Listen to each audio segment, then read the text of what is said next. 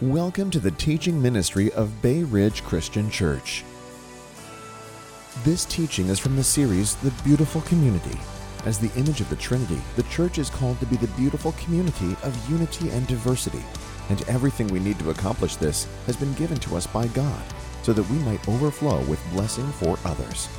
We hope this helps you understand and apply God's Word in your life today.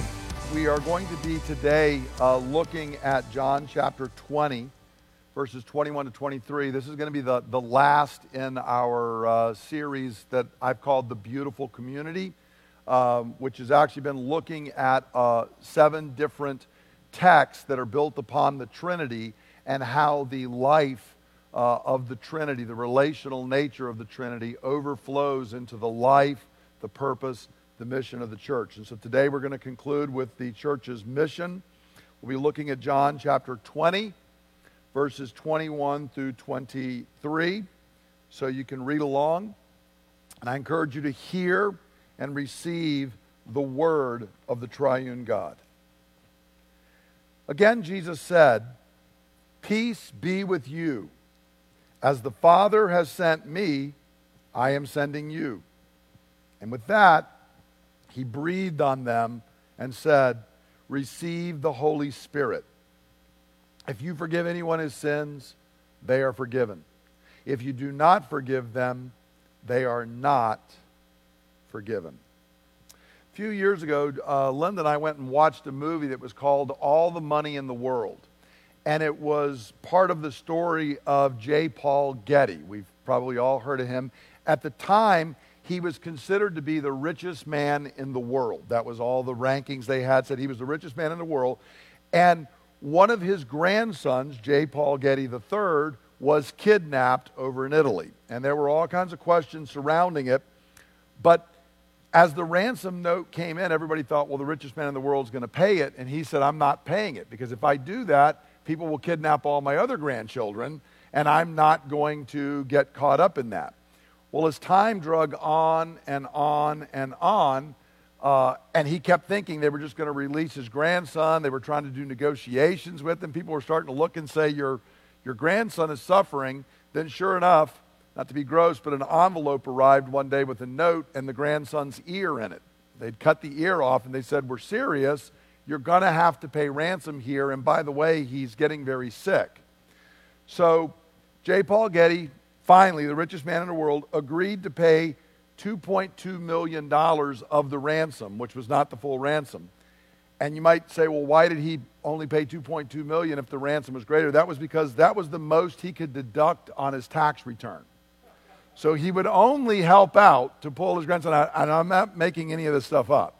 He would only help out up to the limit of his tax return, but he was kind, and he told his son, the second, who's the father of the third, "I will loan you the rest of the money at 4% interest that you are to pay back on a regular schedule to me, the richest man in the world." Later on, it was revealed by one of his many wives. He had a whole number of wives. As you can imagine, he was probably not the easiest man to live with. He berated her repeatedly for spending money because her son, his son, had gone blind from a brain tumor. And she was seeking treatment, medical treatment for it, and it was costing money, and he berated her repeatedly throughout the rest of her life that she had spent all of this money. Now, I bring this up because he reminds me of the quote that's actually attributed to Rockefeller, which was, how much money do you need? And Rockefeller said, just a little bit more.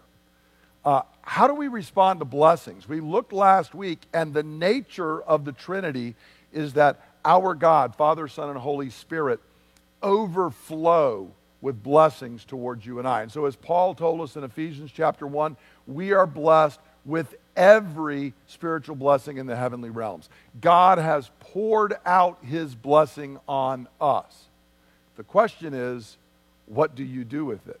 How do you handle blessing? And it's not even a question that's necessarily related to how much blessing I have. It reveals the heart and the nature and the character, because J. Paul Getty had more money than anyone else in the world, and yet the more he got, the stingier he became. rather than being someone who would overflow and bless others. And so how do we handle this? And again, we're going back because the whole point of this teaching is, what does the life of the Trinity tell us about it? Because if we're understanding and thinking in a Trinitarian fashion, the question's already answered for us. So let's begin by looking at the Trinity and mission. Notice that this passage is once again built upon the Trinity. So here we have Jesus speaking in John chapter 20, and we're told that Jesus, the Son, said, peace be with you, as the Father has sent me, so I'm sending you. And then we're told he breathed and said, receive the Holy Spirit. So notice John specifically in this text mentions all three persons within the Trinity. He could have just said, and he said, because Jesus was the one who was there and was talking, but he doesn't. He brings out Jesus, the Father, and the Spirit. And his reason for doing this is he's wanting us to understand it's built upon the Trinity. It should be apparent to you and I by now, I've just picked 7 and we could continue on, that every aspect of the life and the ministry, the relationships, the mission of the church are built upon the triune God. Literally, all that we believe as Christians is built upon the Trinity. We were created by the Trinity. We were created in the image of the Trinity. We were reconciled and redeemed by the work of the Trinity. We exist as a church by the plan and life of the Trinity, and we're going to spend eternity growing in our knowledge, service, worship, and experience of the triune God. Literally everything that is about us, everything we can say about the church, flows out of the Trinity. And if it does not, if we cannot discover how it is rooted in the Trinity, in the Trinitarian life of God, Father, Son, and Holy Spirit, we might want to question whether this is something the church actually ought to be engaged in, and whether the church is actually growing and looking the way God wants it to do. Our God, the Trinity, the Father, the Son, the Holy Spirit, is the foundation and source of all reality. To deny, ignore, or minimize the Trinity is to embrace a wildly distorted view of reality. Those who don't understand the Trinity and are not consciously thinking about it, you can bet to that degree they're distorting what reality actually is. Part of what I've been trying to say in this series is the Trinity is not some weird creation of the church in the 4th century. It is the foundation of all reality and all life. God, before anything else existed, was Father, Son, and Holy Spirit in a relationship of love and glory and sharing and overflowing with blessing. And all of creation is simply the overflow and expression of that. Now, in this context, this is talking about the ministry of the church. It's not just Trinitarian. This week we're looking at how that relates to the ministry of the church. So notice Jesus says in verse 21, as the Father has sent me, I am sending you. Now to remind ourselves, in John chapter 20, this is the day of the resurrection. Jesus is here, the risen Christ. He has completed the work that the Father had sent him here to do, and he is now commissioning his disciples. He is commissioning the church for what we are going to do and how we are going to carry on his ministry. And I'm going to expand this in just a moment, but notice right off, the first thing is that as the Father sent me, I am sending you. This means when we're going to talk about the mission of the church and why we are here, we need to be looking and saying, well, why did the Father send the Son? Why was the Son anointed with the Holy Spirit with power? Because that's going to define who we are, how we live our lives, our view of the world, and what we do as a church. And it means that ministry is not an optional add-on. This is not something separate because, again, Jesus roots it back in the Trinity. It's not something, well, you know, if you got the time, if you come across the resources, these are the kind of things you ought to do. Jesus is saying, no, as out of the overflow of the life of the Trinity I came, so out of the overflow of the life of the Trinity you are being sent, and you're going to continue the exact same mission that I have been doing. So, what is the mission of the church, and specifically, how do we look at the Trinitarian mission of the church? Now, again, as I just stated, we need to see first off that the mission of the church is an overflow of the life and action of the Trinity.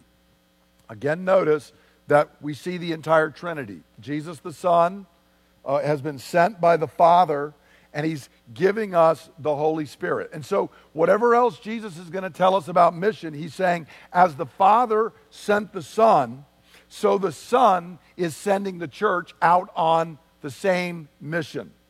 John's account of the mission is showing us, because, John doesn't record the Great Commission that's given later that we think about. This is the part that John records to tell us what the mission of the church is. And it shows that our ministry is an overflow of the life and the activity of the Trinity. Of course, we could go to the Great Commission and see the exact same thing, because we're told, you're going to go out and you're going to minister and make disciples. You're going to be baptized in the name of the Father and the Son and the Holy Spirit. It always flows back to the Trinity. And so the church needs to first conceive of the fact that when we're thinking about our mission is yet one more example of the overflow of the nature and the life of the Trinity. It's simply flowing out through the church. So that's the first point. And so we recognize here that, of course, what Jesus is saying is the Father so loves the world, he sends the Son. And the Son so loves the world, he sends the Spirit onto us, who so loves the world that he propels us out into mission.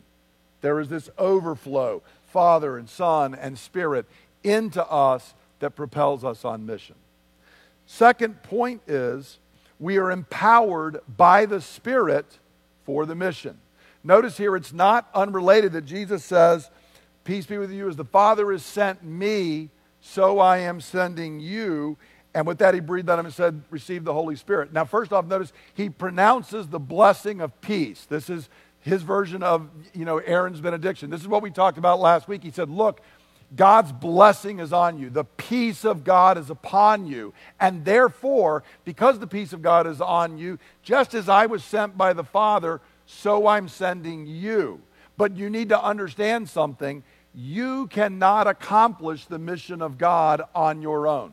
You cannot accomplish it in your power. You need the Holy Spirit. And so Jesus here, in a picture that is just back to Genesis 2. If you remember, we read in Genesis 2 that as Adam is created, how does God bring him to life and give him his mission?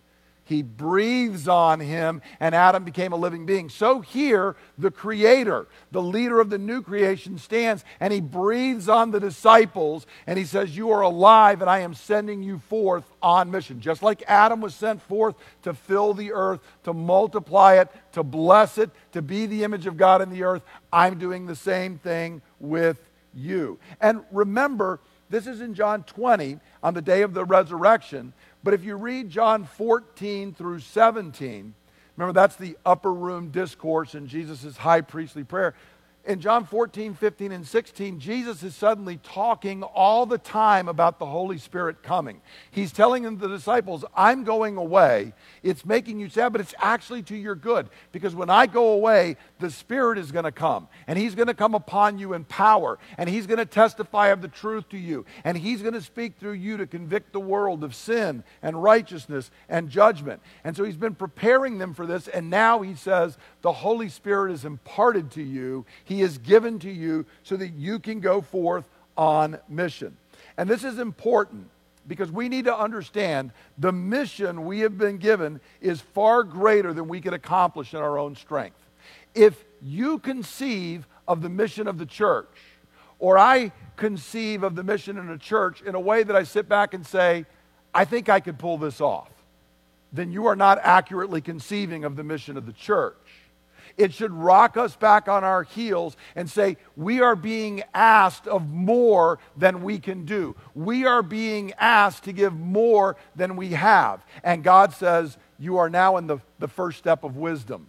You're in the first step of understanding. You cannot, but I am imparting the Holy Spirit to you so that the blessing you have been given is now imparted and increased by the person of the Holy Spirit, and He's going to empower you to do the mission of God. And so we can't do it, but we are given the Spirit to empower us to go forth and to fulfill God's purpose and call for His people.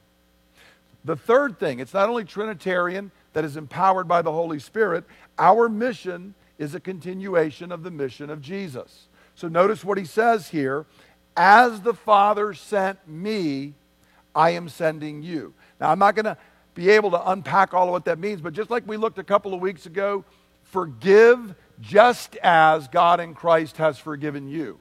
We need to approach the topic of forgiveness by saying, how much has God forgiven me?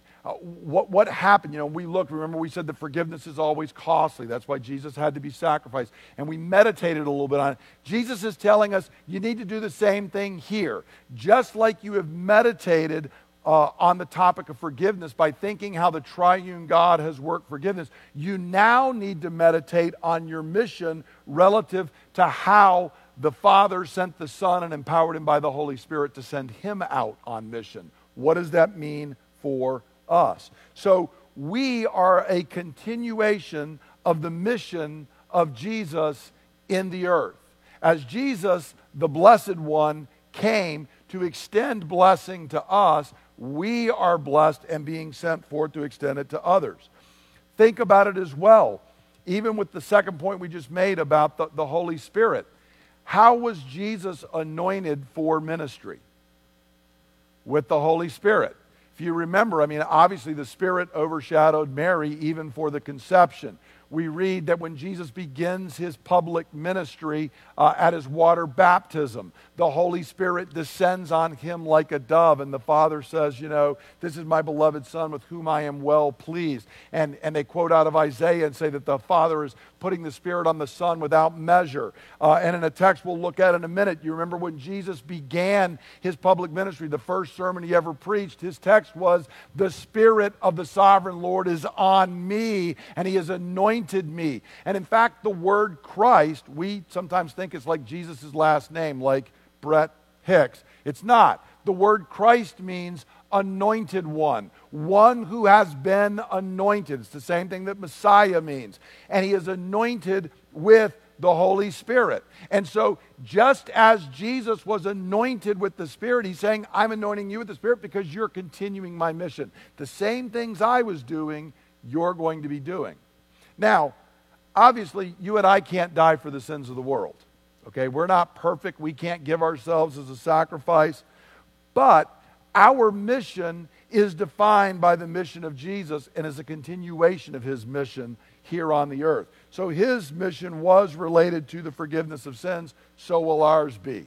Okay? And the other aspects of Jesus' ministry, what He was sent to accomplish, so we are sent to continue that mission in the earth. And again, I'd encourage you, you can meditate on that more and think of what it means. As the Father sent me, so I am being sent. Fourth thing that flows out of this text is our mission is primarily, therefore, to spread the gospel. Jesus' life and ministry was primarily regarding the forgiveness of our sins, and so ours is going to be related to the forgiveness of sins. So notice, after Jesus breathes and gives them the Holy Spirit, He says, if you forgive anyone his sins, they're forgiven. And if you do not forgive them, they are not forgiven. So He's telling us the mission on which we are sent primarily deals with the forgiveness of sins, just like Jesus' does. Now, this is not a statement that Brett gets to decide your eternal destiny. Who can say amen and thanks be to God for that? Right? Okay? And it's not a statement you get to go out and if a coworker ticks you off tomorrow, you can say, your sins are not forgiven. Okay? That's not what Jesus tells us to do because He's already told us we have to forgive as we've been forgiven. God is going to be the one who judges, not us. This is not a statement that we get to pick and choose who will be saved. What it is a statement of doing is we proclaim the gospel.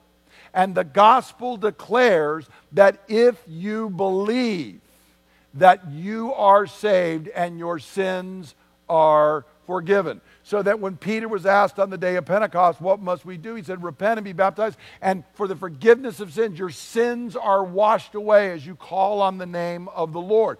Peter doesn't say, we'll check back, maybe it'll happen. When Paul's with the Philippian jailer and the guy falls down and says, what must I do? Paul does not say, well, I'm not sure, we'll check back with God and see. He says, no.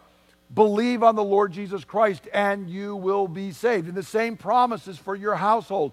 Anybody who calls on the name of the Lord will be forgiven. And so Jesus here is saying our mission is that we go forth and we proclaim the gospel. We tell people repent and believe and your sins will be forgiven. And conversely, if you refuse to repent and believe, your sins will remain upon you. It doesn't matter how much works of ministry you do, how many good things you do, that you think your good outweighs your bad. Know that your sins will remain upon you unless they are washed away by Christ. There is no other way. You remember Jesus actually at one point to think of, as he was sent, so are we. The Pharisees came to him and said, are you saying we're still blind? And Jesus said, if you admitted that you were blind, then you would see. But because you refuse to, you remain in your blindness and you remain in your sin. Your sins are still upon you. And we have the responsibility to declare the same message. And of course, this is an extension of exactly what Jesus came to do. He came to live, to die, and to be raised so that our sins might be forgiven. That is what is central in the message of Jesus. This was his message and his mission, and we are sent forth to proclaim all that he has done for this. And so that means that the proclamation of the gospel must always be the first and foundational mission of the church. And so hear me on this. A church that is Trinitarian in its mission will understand this. A church that no longer proclaims the gospel found in Scripture has ceased to be a church. I don't care what else they're doing. If they don't believe the gospel, if they don't proclaim the gospel, if they aren't reaching out and proclaiming it to others, popular or unpopular, whether it's what people want to hear or not, a church that is not believing, embracing, and proclaiming the gospel is not a church. It's a social club. That is all it is. And this is a warning to us because there are many organizations in our country right now that have church written over their door, and they are not a church. They do not believe the gospel. They are not proclaiming the gospel. They are not a church because you are not on the mission of God if it is not first and foremost about the forgiveness of sins. However, it doesn't stop there. The final point is that our mission is also to minister the physical needs of people, mercy ministry, or what some people have called the social gospel, social ministry. We are to do both. It's not recorded here in John's gospel, this specific point, but it's under the thing of, as the Father sent me, so I'm sending you. So what did Jesus do? Well, he obviously worked salvation for the forgiveness of our sins, but he also ministered to the physical needs of people. Remember, I mentioned a couple of minutes ago in Luke chapter 4, when Jesus said, here's my text. This is what defines my mission. This is how I begin my ministry. Here's the text he picked. The Spirit of the Lord is on me because he has anointed me to preach good news to the poor. He has sent me to proclaim freedom for the prisoners and recovery of sight for the blind, to release the oppressed, to proclaim the year of the Lord's favor, which is saying it's Jubilee year. I am here and debts are forgiven and everything is released and free. In other words, I am here to minister to people. And if you remember, in reference to this text, when John the Baptist was getting confused and said, are you the one to come? I thought you were. And Jesus told him, go back and tell John what you're seeing. The sick are being healed. The dead are being raised. Lepers are being cleansed. I'm doing the works that you know the Messiah was going to do. John, don't get confused as to who I am. This is part of who Jesus was. Think of his ministry. He fed the poor. He healed the sick. He freed the captive. All of this was part of the mission of Jesus. And therefore, as the Father sent him, so we are sent in that same way. And if we don't embrace this, we're embracing a truncated vision of the mission of the church. Because God is concerned not only with our spiritual needs, but also our physical needs. The external, visible, physical actions that Jesus did were pointers to the identity of Jesus the Messiah coming to save us. And so it is essential that we are engaged in this. And if we think about this as part of the life of the Trinity, one of the things that sometimes the evangelical church has messed up is we realize that God is the creator. And we say, yes, he made everything. We go back in Genesis and we'll fight for that. We believe God created. We're not people who are materialists. We don't believe everything just evolved by blind random chance. God's our creator. But then when it comes to practically living our lives, we act like, well, there was creation, but now there's redemption and we don't care about creation. But see, the whole Trinity, Father, Son, and Holy Spirit, are involved in creating, and they're also involved in redemption. And we're told even at the end, Jesus is redeeming everything. There is a new creation. There is a new heavens. There is a new earth.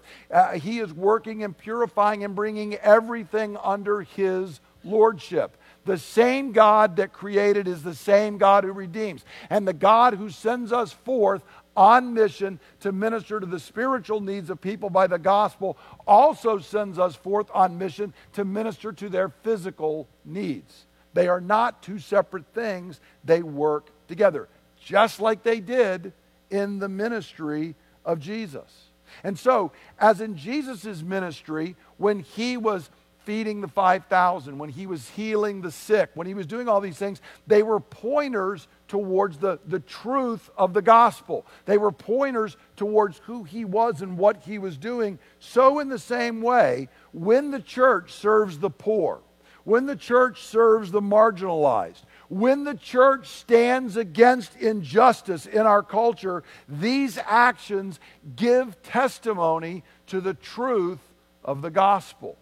And if we don't, we are undermining the truth of the gospel. Consider John, the apostle, who recorded Jesus' words, wrote these words later in 1 John 3. If anyone has material possessions and sees his brother in need, but has no pity on him, how can the love of God be in him? Dear children, let us not love with words or tongue, but with actions and in truth. John says, if the love of God is not overflowing out of you to actually work to touch the physical needs of people, something is wrong. How can that be? Because coming out of the ministry of Jesus, see, this is John reflecting and saying, as the Father sent the Son, so the Son has sent us. Well, when the Father sent the Son, that included not only proclaiming the good news, it also included ministry to the physical needs of people. Therefore, we have to do the same thing. And if we're not, how can the love of God be in us? So, a church that does not minister to the physical needs of people, that is not involved in the fight against injustice, that is not involved in loving and caring for the poor and the marginalized, that church has a truncated vision of its mission and is ultimately going to undermine the spread of the gospel itself. It's not two purposes, it's one. That's why in our missions and ministry, this month we're praying for work that's going on in China, and that work in China is primarily about spreading the gospel. We support the underground work in Iran that's going on. But we also support works that are doing medical mission work. We support people who are helping feed the poor. We're supporting people who are helping rescue girls out of the sex slave trade. Because do you realize that if I go to a woman who's trapped in the sex slave trade in Bombay and say, your sins can be forgiven, repent and believe, and then say, just continue being a sex slave, what would your response to me be? what is your understanding of the mission of Jesus? Do you think Jesus would have done that? Of course he would want to free her. We have to give ourselves to fighting those things as well, because it's not two missions, it's one mission, because it's the mission of the Trinity in the earth. Ask yourself, even among unbelievers out there, why is anybody, the very air that every human being is breathing right now, who does it belong to? Jesus said, who causes it to rain on both the righteous and the unrighteous, the grateful and the ungrateful? God does. See, and if you haven't ever been, go to a third world country and look, and I can assure you, you don't find that it rains on the crops of the Christians, and the people who worship false gods, they don't get it. It doesn't work that way. It's falling on everybody. That's the way that God's at work. And God is saying, that's the life of the Trinity. He blesses even those who are ungrateful. He blesses those who even use his very air to deny his existence. He is still kind to those who are ungrateful towards him. And Jesus says, as God sent me to do that, I send you to be the same way. In a world that always says, I'll scratch your back if you scratch mine, we should be the only people who say, it doesn't matter what your response is, because I'm here to, I've been blessed and I'm going to be a blessing. Whether you like me, care for me, do whatever, I'm here to serve. I'm going to tell you the good news, and I'm going to follow it up with good works. So how do we apply this? I'm going to talk first just a little bit about the whole series, just briefly, and then talk about us being sent out to be a blessing. The first question is, do I have a Trinitarian view of the life in church? This has just been 7 weeks of looking at this. But I want you to understand, we need to have an expanded view of the life of the church as being essentially Trinitarian. I have joked for years, you hear some preachers, and this is a scary statement, I can find tithing on every page of the Bible, which is funny because I can't at all. But I can find the Trinity everywhere in the Scripture. The Trinity is the foundation of life, is the foundation of the ministry and the mission of the church. This is fundamental. Nothing gets more fundamental than the doctrine of the Trinity. And we need to see and understand that. And when we meditate, much of this began for me when I had to write a term paper like in 1996 or 7 or something like that, in seminary, and it was on the Trinity, and it was about the Trinity as the divine community. That's been going off in my mind ever since, thinking of what that means, that at its core, life is relational. And not just because we've developed a culture that way, but because that's the way God, Father, Son, and Holy Spirit exist and has existed from eternity. He is a relational God, always overflowing, always pressing towards the other, love back and forth, and we have been made in that image. The Trinity, the one and the many, unity and diversity, that is woven throughout creation. And as I've said, we always in our sin, I want to run to either uniformity or chaos. That's my sin. But I should expect, if God is triune, if that is the ultimate reality, then I should expect unity and diversity everywhere I look. And this has implications not just for the church. We were talking in our Connect group about it, even as parents. If you're a parent and you have multiple children, you find out very, very quickly they are not the same. And you're like, it's the same genetic material. I do not understand this. How did they end up so completely different from one another? Because there's one and there's many. There is unity and there's diversity. And the more we understand that, every couple that comes together, the two shall be one. There is unity and there is diversity. And most often, when we fight against that, that's when trouble arises. That's when trouble is knocking at the door. And that's not just because, well, that's just the way it happens to be. It's because we're rebelling against the very nature of the Trinity. We're rebelling against reality. When we think about it, the Trinity, overflowing beauty, love, and blessing. This is the nature of our God before anything else existed. This should be our focus and define our approach to life. My approach to life should be that I have been blessed to overflowing with beauty and goodness and love and blessing, and I'm just going to let that flow to the people around me. And there is no danger of it running out. Until the triune God runs dry, I'm not going to run dry. That is his promise. A life and church modeled after the Trinity is beautiful. In contrast to everything we're watching around us. Friends, right? 2020 has put a spotlight on ugliness around us. It is all around in our culture. I can't hardly take reading the news, looking at social media right now, because it's just people spewing ugliness at one another, including many Christians who are trying to justify it. And when we're doing that, we need to hear, as the Father sent me, so I'm sending you.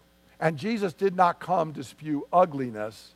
He came to spread beauty and love and the very life of the triune God, including, remember, on the cross, Father, forgive them. Not, Lord, fire them up. Do them. Look what they're doing. That was not his prayer.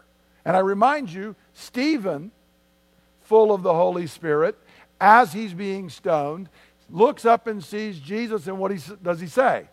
Lord, do not lay this sin to their account, because my life is flowing from the Trinity, and the Father and the Son and the Spirit. This is the way they are, and that's the way I am called to be. So in my sin, I'm tempted to reject this, but we are called to embrace the Trinity in our thought, in our life, in our actions.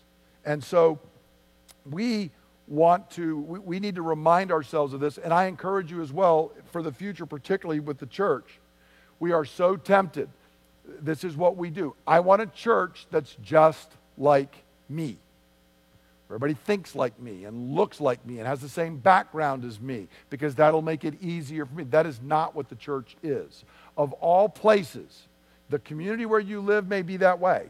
The office where you work may be that way. The church should not be that way.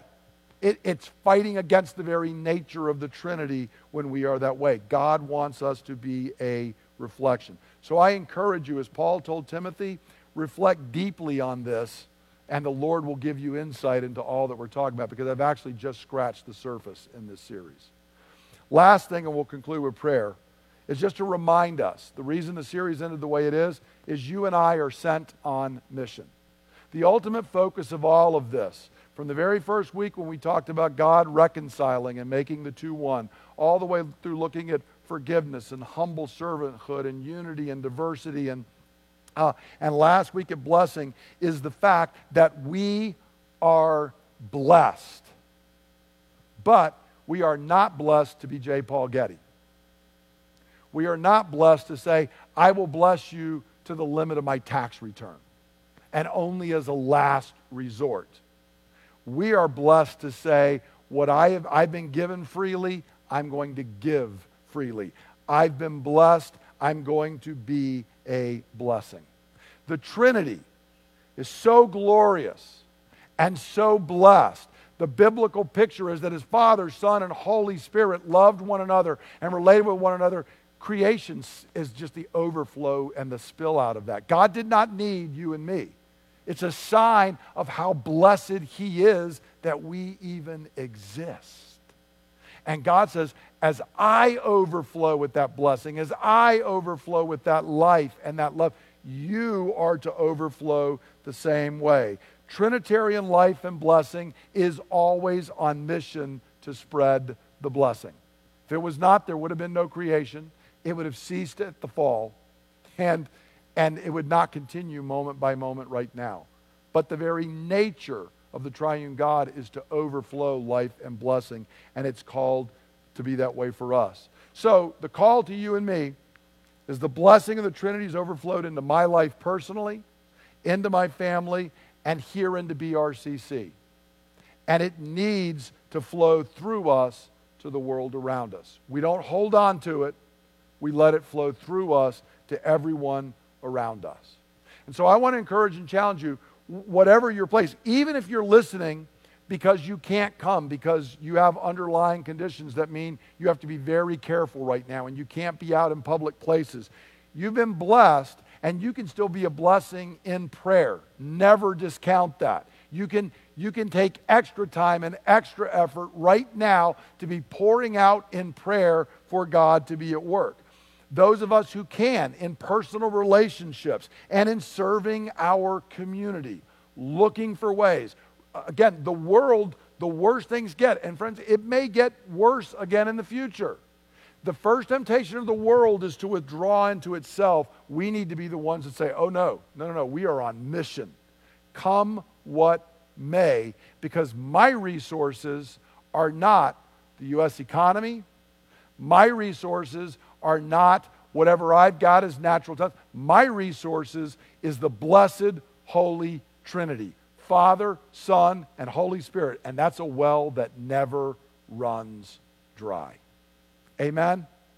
So we're going to stand together and let's pray for God to send us forth on mission, and then we will have our benediction.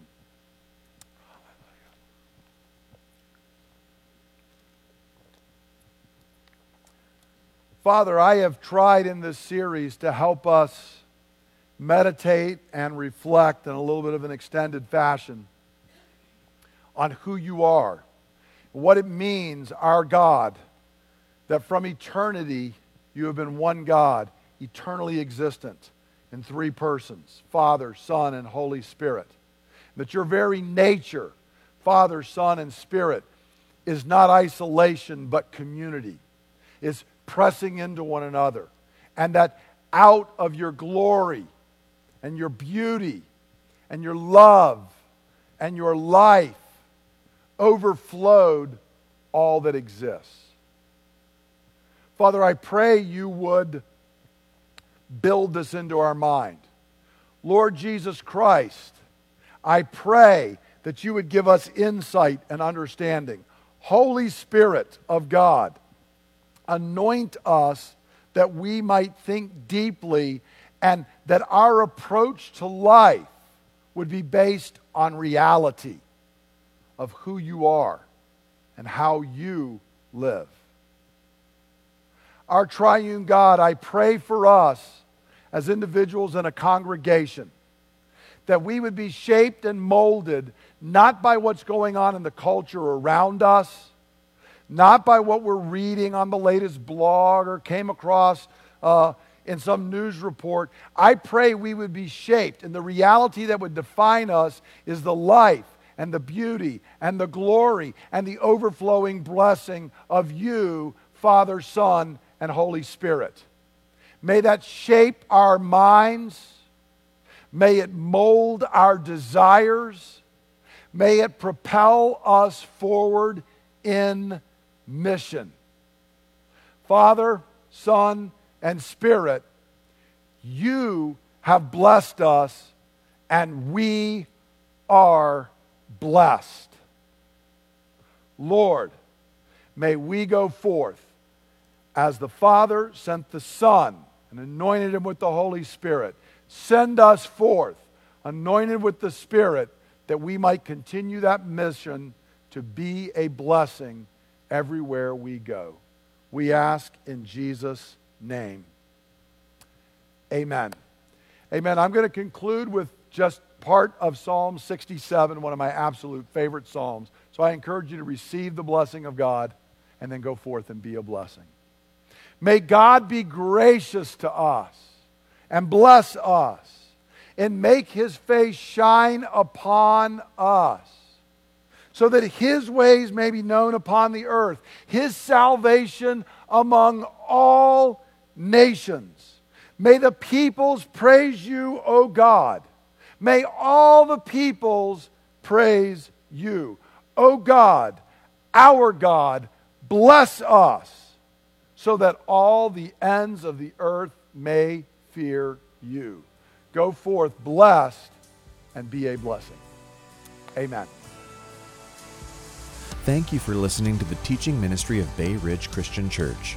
For more teachings and resources, please visit www.brcc.church.